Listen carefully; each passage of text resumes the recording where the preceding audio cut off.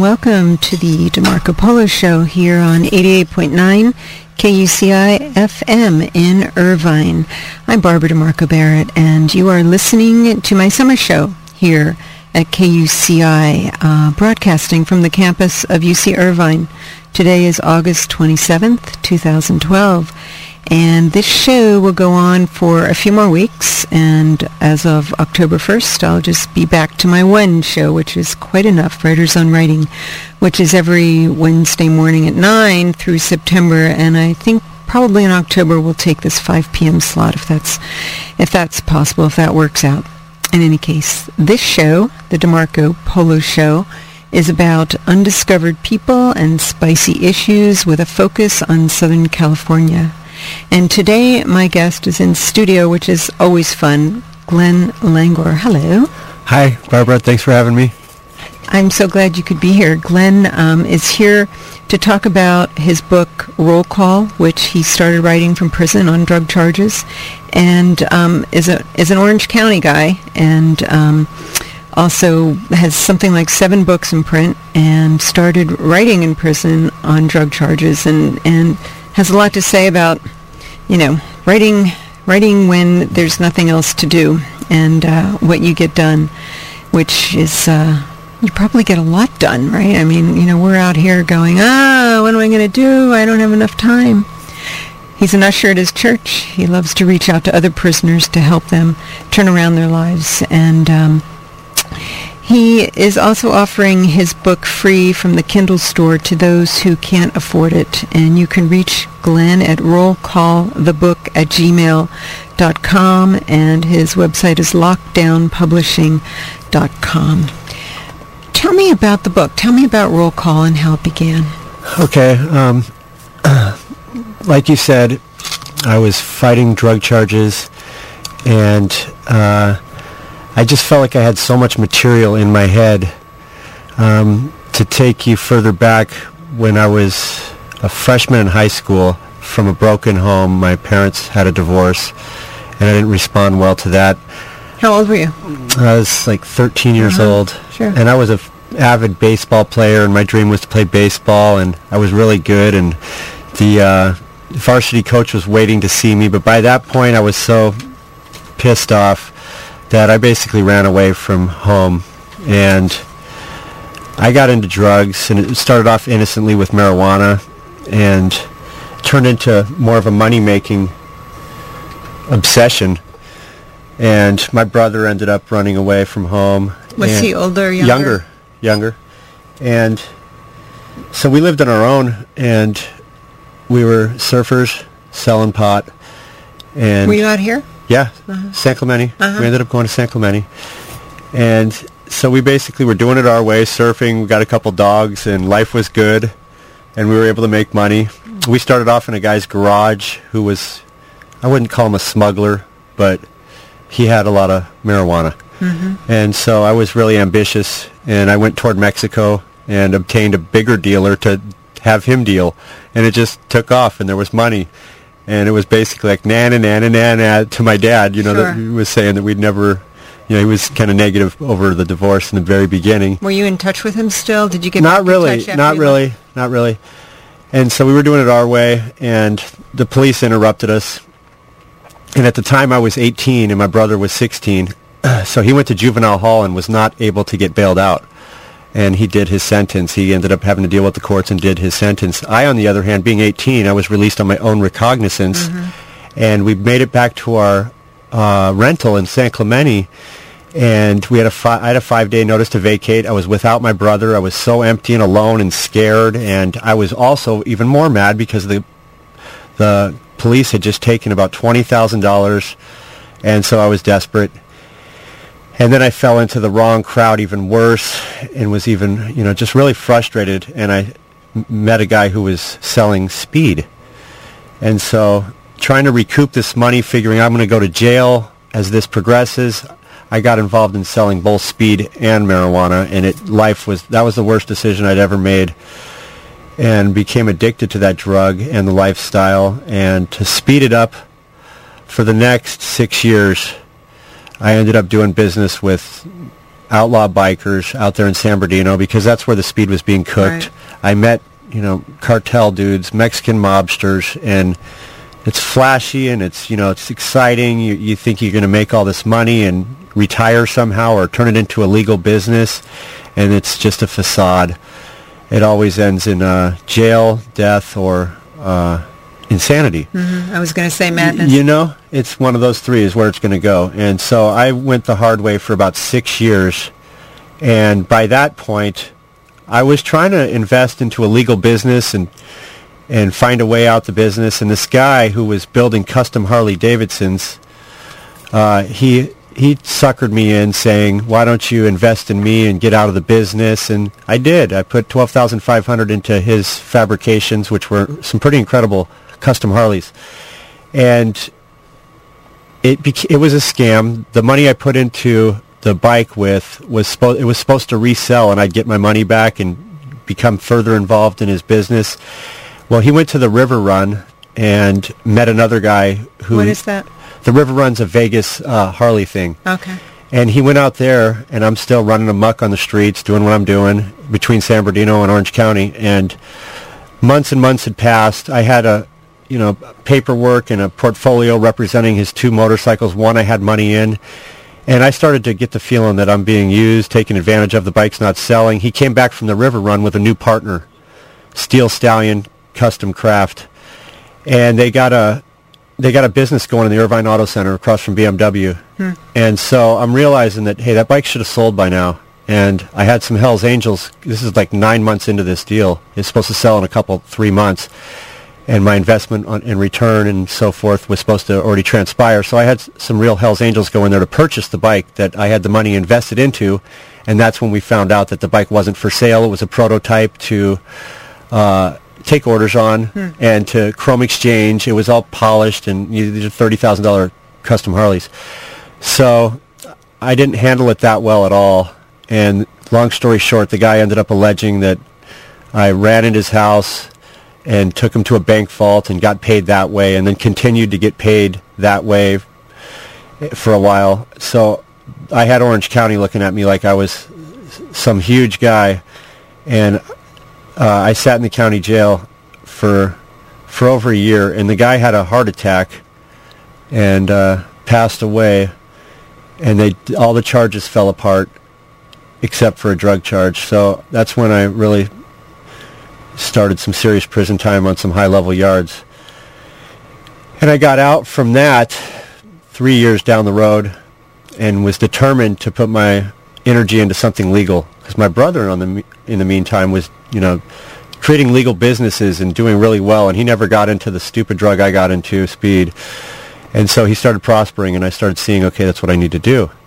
And it's pretty hard to start over coming out of prison.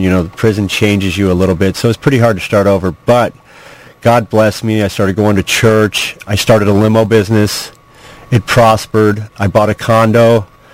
9/11 knocked the business in the dirt. I was too fragile emotionally to handle a relationship that didn't work, and I fell back into my old ways and went to prison again. And at that point, I was just so frustrated. And my mom and my dad were both praying for me and telling me to turn what you've been through into a blessing. And I knew I had so much material in my head from the lifestyle, from prison. And I did do a lot of reading while I was in prison, and I just realized that, hey, I'm going to pop if I don't get this material out. So I started writing. That's when I started writing. The second time you were in prison? Yep. Interesting. So then what did you do? I mean, how did your story take form? Because it took form as a novel, not a memoir. Right. And why not a memoir? Because I wanted to get more out than I could with... A memoir is going to be just me. I wanted to have something deeper. I mean, I was frustrated with the system that there didn't seem to be any compassion along the way. I wanted to have a good cop and an overzealous cop, and show that, the culture, the society we have going with this tough on crime without any compassion is not helping the community either. So I wanted to show a good detective squeezed out of the loop by an overzealous narcotic detective. Later on down the road in Roll Call, he becomes an internal affairs officer. You see a lot more that way than writing just a memoir. Yeah, and it's a multiple point of view novel. Exactly. Yeah. That's interesting. So let's talk a little bit more, though, about sort of the publishing. So did you finish this while you were in prison? I did not. I pretty much finished the first writing of it. Mm-hmm. But then I got out, and my dad blessed me right away with an introduction to a writing professor at Saddleback College. And I just sat across from a table from him and just was a sponge listening to how to rewrite that 700-page novel.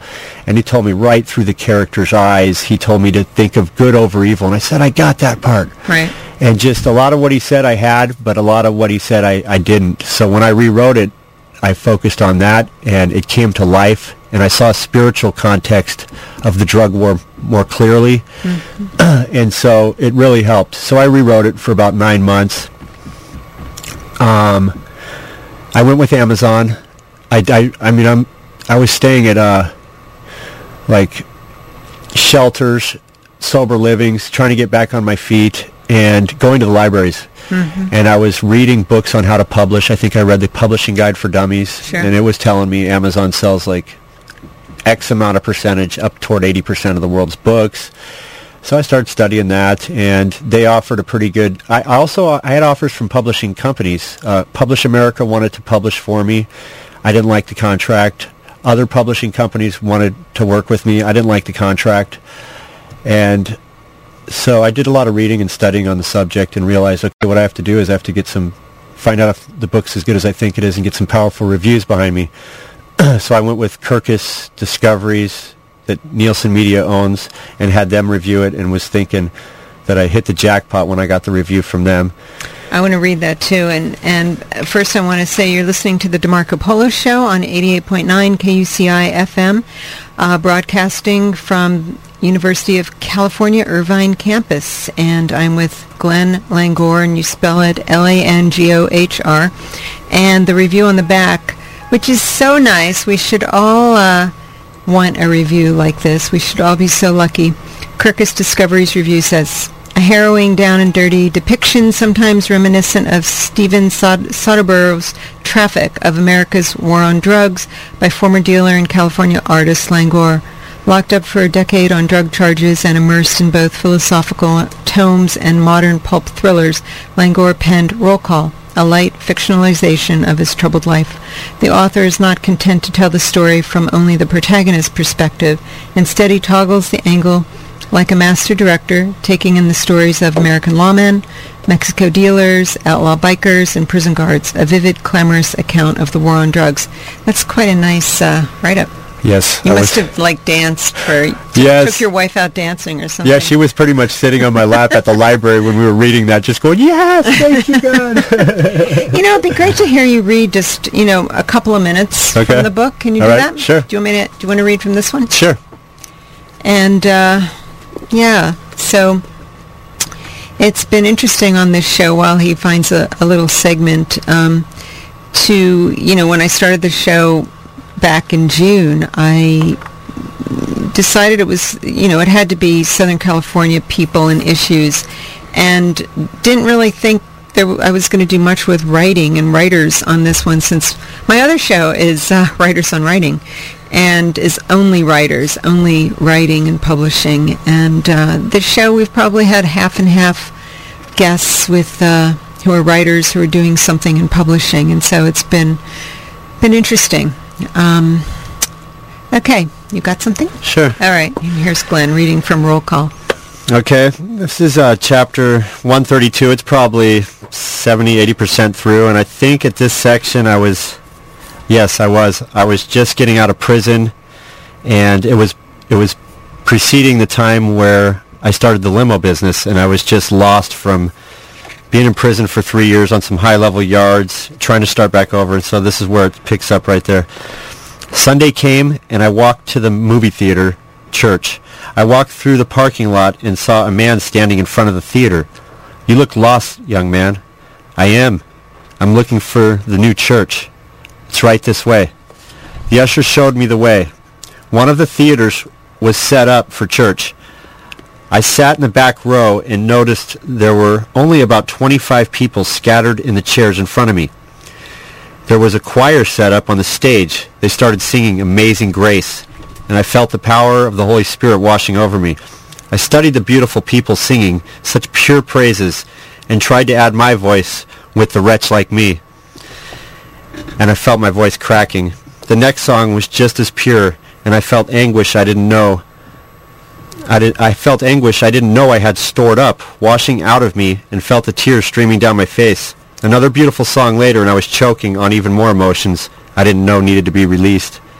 The preacher walked out next and introduced himself as Joe Venturella. He had a meek posture and a gentle spirit. I wondered how he could possibly know the depth of the spiritual war of good against evil that I'd seen and lived. Then he started speaking. God, use me as a utensil to get the word out to this flock of your children gathered here. I can feel that someone in the congregation needs to hear some encouragement. Tears flooded my eyes again as I listened to him talk of how chaotic the world was in these times we were living in. He painted a picture of the world the same way I saw it. He spoke of how much hypocrisy we see every time we turn on the news. Maybe he did know. And then he prayed. That's great. Thank you.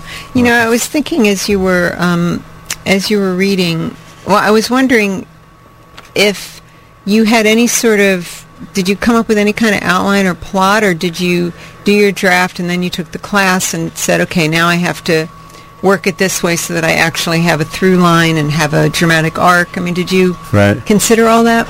I didn't. I was writing on the back of court transcripts. I started in Orange County Jail. I waited till the case finally was done with Orange County 2 years later, and I was starting with the back of my court transcripts, writing on the back of it. I threw the first book away, started another one. I waited a little period, started another one, and eventually when I got the intro going, I mean, I break it down to where you have the beginning, middle, and end, and so that's my outline, beginning, middle, and end, set the scenes, and so I just kept writing. Eventually, when I did get to prison, I ended up at another pretty crazy prison. And were you in California? Yeah. They said, yeah. Where were you? Centinela. It's on the border of Mexico and Imperial Valley. Okay. And why were you all the way down there? That's just the way it works. If you're level 3 or level 4, you could go anywhere, no matter what level you are. But within the state of California. Yeah, within the state of California. And actually, toward the end of my sentence, California was so overcrowded prison-wise that they were sending people out of state. Really? Yes, and this was before the Supreme Court ruled that it was cruel and the medical attention was inadequate, and they forced the release because it's just so overburdened in there. It's so overpopulated. So at this prison, there was so much war zone going on with the blacks and Mexicans fighting and lockdown, that I was able to get the best job I needed to continue writing. I got a typewriter in my cell as a package clerk. So now I'm writing on, I'm typing it up, and my writing flows a little faster as I'm typing than when I'm scribbling with a pencil. So that's kind of how it developed. And like I said, I wrote the first draft and then cleaned it up and wrote the second draft after some mentoring with the writing professor at Saddleback. So, as I understand it, at least in prisons outside of California, computers aren't allowed. No. You're not allowed to work on a computer. Unfortunately not. I'm finding out that some of the federal prisons have computer access for prisoners. Unfortunately, in the state of California, there's really not much redemption, rehabilitative stuff. There's no computers. You're lucky if you get good books, play chess, and try to better yourself on your own through reading and through writing and through using your mind positively. So, and where you were in the prison that you lived at, were you there with half the prisoners on drug charges? Were there a lot more violent crimes? And my impression is that in prisons in general throughout our country, perhaps the world, a lot of the guys and women in there are there on drug charges. It is pretty true. When I got out, I researched that, and I wrote some articles and some papers for school and for marketing my books. And in general, 70% it's a pretty accurate number of drug-related crime per person across the board. It's about 70% drug related, and from being in it myself, it's mostly drug addicts, poverty-stricken people trying to fight their way out of poverty and addiction. I mean, if you're born Mexican in East LA, you're probably not going to make it to UCLA. You know what I mean? You're probably going to end up being a gang member. And so, I mean, if you're white and you're in the desert and your parents are cooking dope and you don't have shoes and you're in a trailer park, you're probably going to end up in prison. And then our culture is such that it's so overzealous with the drug war. Consider before the drug war was so heavy into arresting everybody, the 60s generation was free love and drugs, and, a lot of them turned into politicians. So there's a stigma with, end up, becoming a felon drug-related that's pretty hard to overcome. And the state does not offer too much in regards to redemption or rehabilitation. So what does happen? I mean, you're in there. What sort of training or help do you get? What did you get? What did they do for you? And is it something you can seek out as a prisoner, or is it something depending on whatever prison you're at? Well, I mean, when you're into prison, they want to know who you are to see where you can be housed. And one of the questions they ask you is, if you're white, are you a wood or are you a skinhead? And I'm raising my hand saying, I'm a white man with impulse control problems. Why do I have to be one of those two? Right. You know what I mean? If you're black, are you a blood or are you a Crip? If you're Mexican, are you, a South Sider or a Northerner? Or who are you? So it's basically a setup, and as a younger person, you go in there and you're like, well, do I have to be one of those to be protected? That's kind of your mentality. So it's the wrong way to start it off. As far as your question, some places do have welding shops and stuff like that, and you can do schooling on your own. You can do courses with Orange Coast College. I had a few friends that were doing that while I was writing, trying to better themselves. So how do they do that? Is it an online? You write it. No, you write and you do mail-in stuff. Oh, really? And so, yeah, you can, but that's on your own. That's not the prison offering it. It's you researching how to do this. So for the most part, some of the prisons will say, yeah, we have rehabilitation at the end of it, and we do offer some things. But for the most part, it's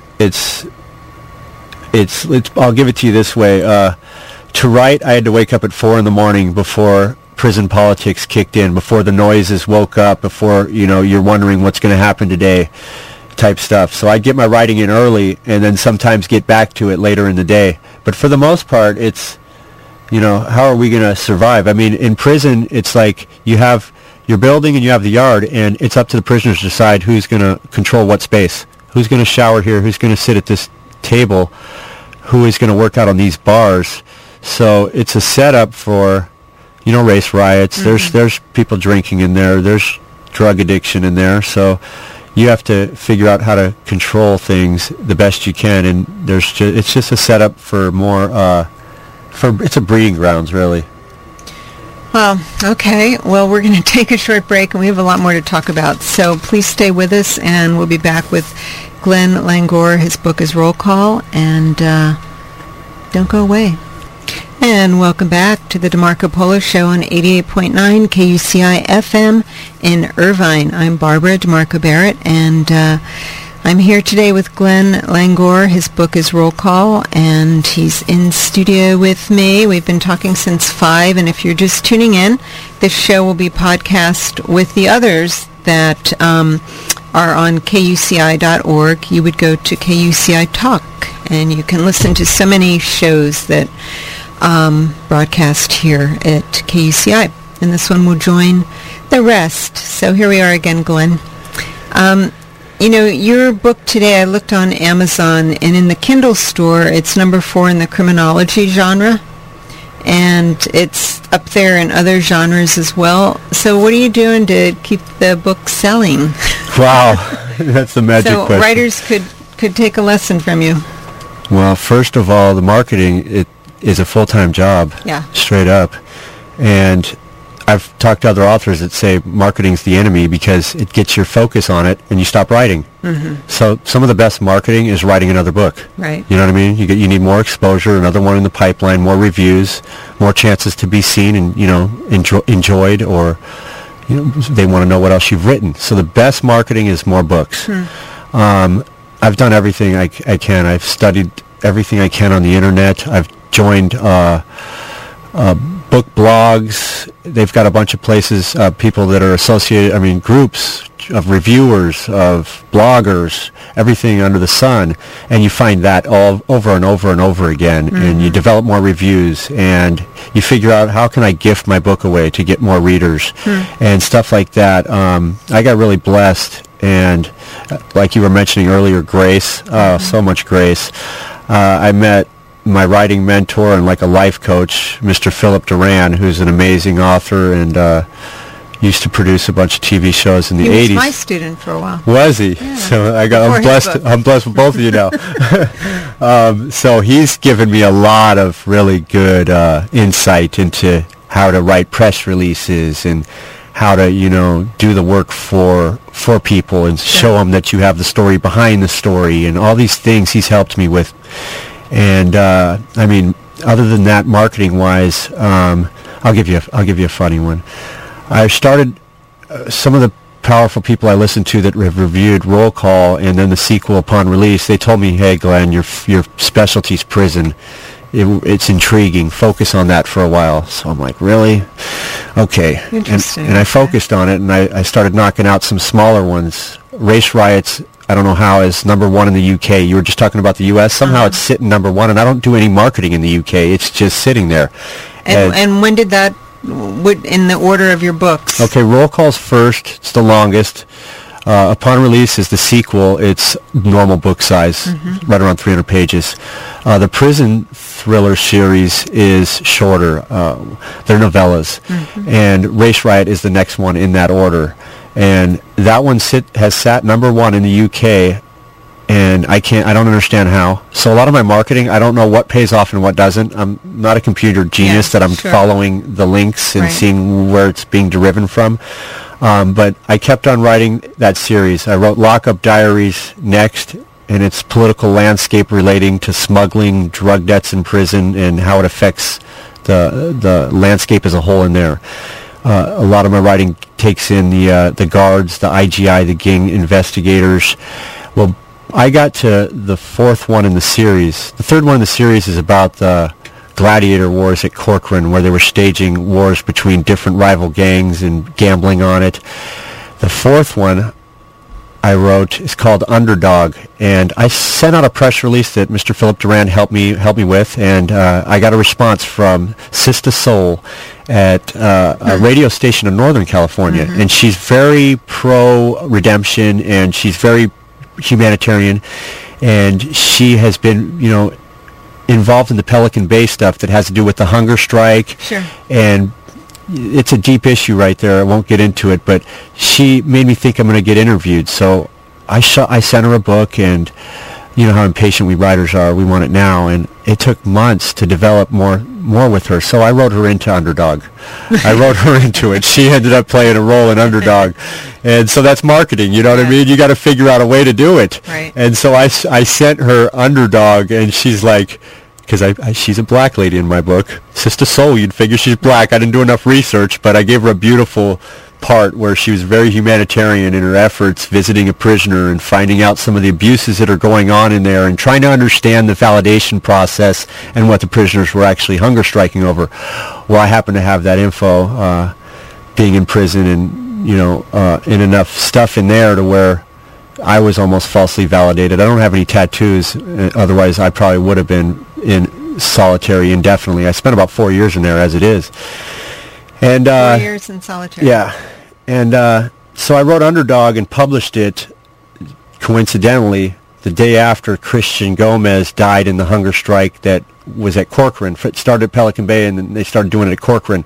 And really what they're striking over for the general public to understand is there's a validation process where they use dubious evidence, basically tattoos, secondhand information, and they're validating you to indeterminate solitary confinement. What do you mean validating? They're calling you like a shot caller or a Mexican mobster or a white gangster. So they're forcing you to get a certain type of tattoo to identify you with a certain gang or something? No, they're and I'm not saying that they're always wrong. Mm-hmm. They're right a lot of the times. But in my case, just for being involved in a riot to preserve myself, they mistook me for somebody who was a gang member. That happened again. And long story short, they start saying that I'm a sleeper for these big white gangs. Mm-hmm. And I'm saying I don't have a tattoo on me. Where are you getting this from? Mm-hmm. And had I had tattoos on me, they can associate, oh, well, that's, associated to this and that. And if they get secondhand information, well, let me tell you, some of the people that are validated in indeterminate shoe are there with dubious evidence, and it wouldn't hold up in court. And that's what the strike was mainly over. And the only way out of that solitary is more dubious evidence. You would have to debrief and say, so-and-so at New Folsom is calling shots, right, and he's done this much for this gang, and that's how you get out, so that guy would get in. Right. So it's a constant cycle like that. Other things that they want is rehabilitation. They want chances to, because you lose a lot of corresponding opportunities to when you're in solitary. You lose a lot of opportunities that you would have had on the main line to better yourself. And so they're asking for some of those things too. So since I knew a lot about it, I tied her into the script, and she got me on. So this is marketing, my Philip Duran's, real happy and seeing it, and it was just awesome. So other marketing things, you take it everywhere you go, really. Right now, I'm also blessed to be with a really good guy that feeds a lot of the people in the community. He works in the restaurant industry, mm-hmm, and he also gets a lot of people work, me included. Mm-hmm. And he's a genius too. And we're going to start. We're coming out with a clothing line that's going to be associated with redemption in the books. And so I'm going there too. Mm-hmm. So you have to do everything you can think of, sure, to market and to get it out there. And other than that, I'll tell you what I'm seeing is book cover, book title, the right category. Mm-hmm. These are huge things. So this plays a huge role in an impulsive buyer. Sure. And then the reviews obviously help, but these are really important things to consider. Titles are so important, and that's why I think we writers we just put so much into the title. And it's no small feat to come up with a good title. Yeah, exactly. And there's so many writers, and the publishing industry's mm-hmm. changed so much, right, with ebooks. Mm-hmm. And most of my sales are ebooks. Really? Most of them are ebooks. So yeah, there's a lot of competition. So, and I happen to be in I don't know if you'd call it a niche category, but I'm in a smaller category. So I'm not battling, paranormal romance or some of these, right, huge categories, right, where you just will not get seen. Right. And if you do get seen and you do get going, the payoff's a lot bigger because there's so much more traffic. But mine is a little bit smaller. I look at it like this, though. The number one rated TV shows on TV are crime related. Mm-hmm. You know what I mean? Lockup, Raws, heavily watched. Why do you think that is? We're fascinated with it. Public's fascinated with it. It's got the good over evil. It's got, everything that, makes a good storyline. Sure. And so I do feel that I'm in a good position with a unique voice on from the inside of the criminal justice system out. Mm-hmm. So I think I'm in a unique spot for that. So that's where my hopes are, is that, I can go from where I'm at now to finding out how to get involved in TV or maybe movies or mm-hmm. something, but just mm-hmm. keep writing, because that's the best marketing. You're listening to Writers on Writing, and look, see, Writers on Writing, I'm back on Wednesday. I can't take this anymore. I have to just call this show Writers on Writing, okay? Sorry. It's the DeMarco Polo show, but I'm on Writers on Writing Wednesday morning, and so I'm just having an identity crisis here on Monday afternoon. I don't know.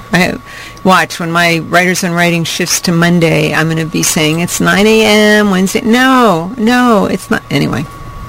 I'm with Glenn Langohr. I know that, and his book is Roll Call, and I know that too. And I wanted to talk to you about that you started Lockdown Publishing to help other prisoners. Tell me about that.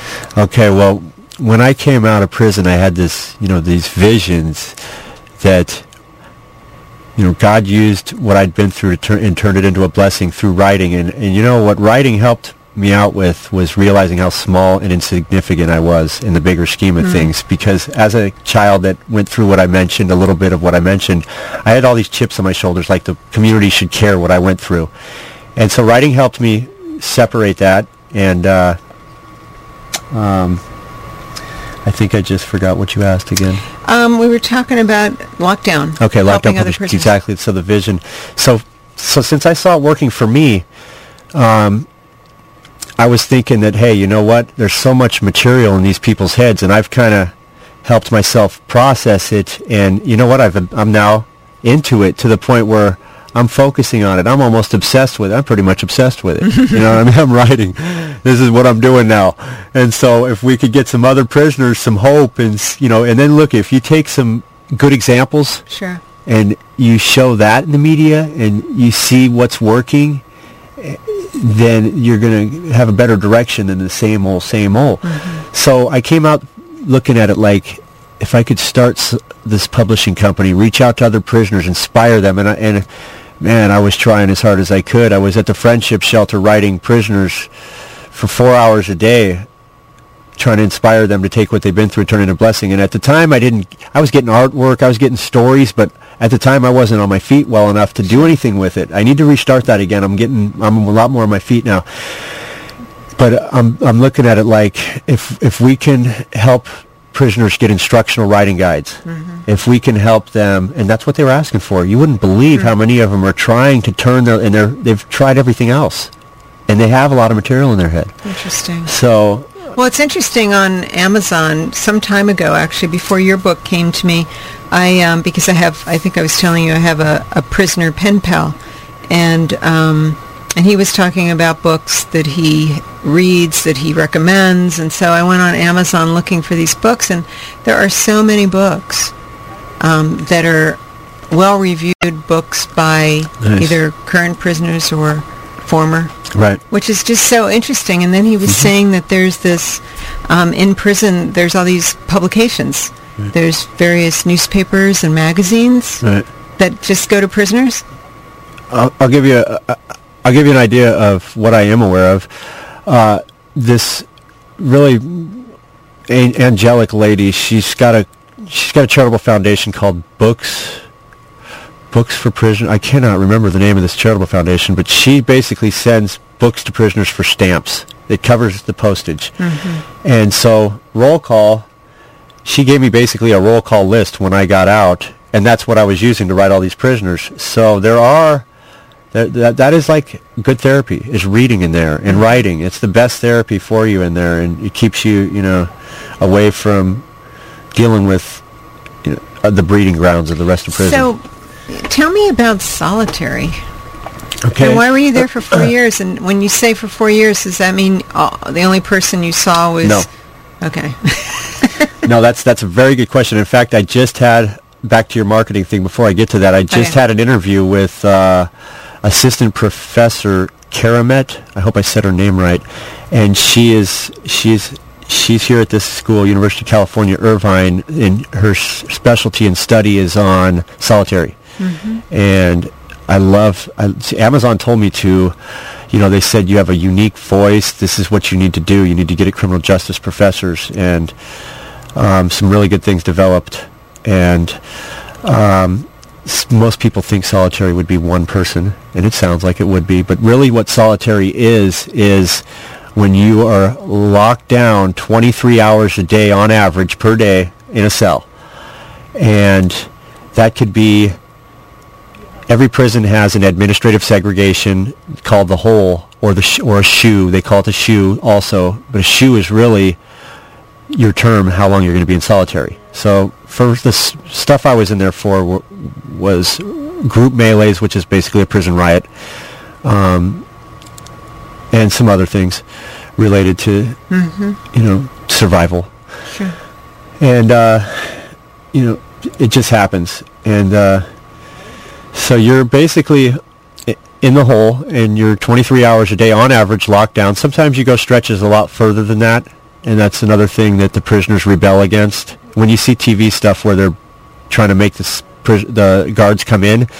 When I've been involved in that, it's because we're not getting any yard or any showers. Mm-hmm. And by law, you're supposed to get a certain amount per week, 3 showers a week, 10 hours a yard. Sometimes they just don't do it. And they maybe don't have enough staff, right, or whatever the situation is. They're waiting on Sacramento to give them a green light for more staff. Whatever it is, bottom line is it's pretty hard to be in solitary and not get out ever. So those are the reasons I'd been there, some of them. And let's see, what was the other question? I can't believe I can't remember. Oh, yeah. Was it the vision for Lockdown Publishing? Where was I going? I don't know, but let me just say we have a few minutes left with DeMarco Polo Show. I'm with Glenn Langohr, and we're talking about roll call and prison and solitary confinement. I know one thing I wanted to know actually was in terms of writing in prison, back to writing again, because I think I was telling you before we came on the air that there was a New Yorker article maybe 6 months ago that had to do with writers in prison, and that, no one wants to go to prison, and yet writers have gotten really amazing work done in prison. I mean, there's quite a few writers, famous writers, Celine Roberts, who wrote Shantaram. I mean, there's quite a few writers who've been in prison and got their best work done. So was there a difference between being in solitary and writing and just being in a prison cell? And in terms of writing, I mean, you used a typewriter when you could versus longhand, but what is that like? Does anybody mess with your writing? Or you said a lot of guys are interested in writing, so did you get support from, I mean, is that something that happens, that you share your writing even with other guys, or what? Totally. It is totally like that. There's not that many across the board that I ran into, but there were a few that were writing. But for the most part, let me answer the solitary versus the mainline deal. I'll tell you straight up, I enjoyed when we were on lockdown, because when you're not on lockdown, there's a lot of heavy politics going on, as before mentioned, who can go where, just trying to keep your people in line and deal with all the rules and regulations, and it's a full-time job. So when you're locked down, you're like, okay, cool. I'm going to play chess with my celly a little bit, and I'm going to write a lot. And there are, it's a better time. And in solitary, I hate to say this because for me it worked out better, but for a lot of people that aren't writing, it's torture. So I don't want to say that, solitary is a good place to be, but I got some benefits out of it. So I guess if you're already able to be alone and you like solitude, it could be okay. Yes, exactly. And if you're very extroverted, kind of need people, right? Not good. Exactly. That's a good point. That's a good way to look at it. Kind of like being home alone at the desk is one of my favorite things to do. Yeah. But I know others that just go, what? You mean you might not see anybody all day and might not talk to anybody? Yeah. Yeah. I like it like that. Totally. You get your thought. You get your writing on. You can think deeper. Yeah. No distractions. So what do you see as a solution for the overabundance of guys in prison for drugs? Is legalization the answer? I mean, I'm going around saying, legalize everything, because everybody's not going to do it just because it's legal. Everybody doesn't smoke cigarettes because they're legal. Some people want to kill themselves, other people don't. Right. Well, that's a hot topic right there. I would say the first thing I would say, what's the solution, is grace, compassion. I want to just look at it like this. Most of the people in prison, I mean, the smaller percentage are the worst of the worst. I shouldn't be a judge or anything, but child molesters, rapists, murderers, robbers, yes, send them to prison. And that's the way it used to be. Right. But when you send people to prison for smaller and smaller things, we need to focus on grace and compassion. I mean, part of roll call gets into the hypocrisy of, Orange County, for instance, the Hadel rape case.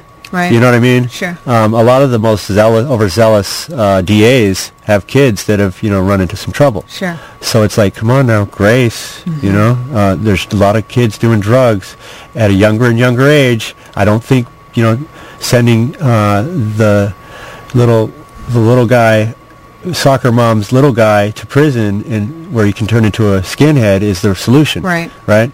So I think more grace, more compassion. I think that these drug programs, as hardcore as they are, which I've never had, are better, obviously, than prison.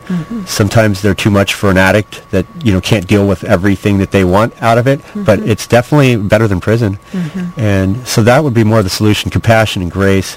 As far as should we legalize drugs or not, that's just too hot button for me. I mean, what frustrates me is I get out and I'm like, well, wait a second, I was only a pot dealer in the beginning. Right. You know what I mean? And I wasn't hurting nobody, and I had a couple dogs, and we surfed, and, I wasn't hurting nobody. I was pretty ambitious, and now it's legal again. I mean, geez, that started my whole downward cycle in the beginning. So, I hate to say, yes, it should be legal, but I see what you're saying about you take the power out of it. Because when you look at it like it's a spiritual war, and you say you can't have that, and everybody's rapping about it and singing about it, and it's the coolest thing, to circumvent the law and the parents and this, and that. If you legalize it, it does take that power out of it, and does take the glamour out of it. Yes, but drugs are evil. You don't get blessed using drugs. Yeah, I'm I guess I'm thinking more about marijuana because there's so much U.S. land that's used in parks to grow pot by, cartels. And totally, exactly. And you go, why is this such a dangerous drug then? I mean, it's not, if it's used for various medical applications and, pot smokers tend to be pretty benign people. Right. Tend to not really hurt anybody or... I don't know. It's very confused. I think it's very confused. Yes, it is. It's above my pay grade to decide on those things. So, so we're at the end of our time. So tell me any last words you have for anyone listening, not just writers, but just pretty much anyone. You could focus it on writers if you want or not. Okay. But any last words or...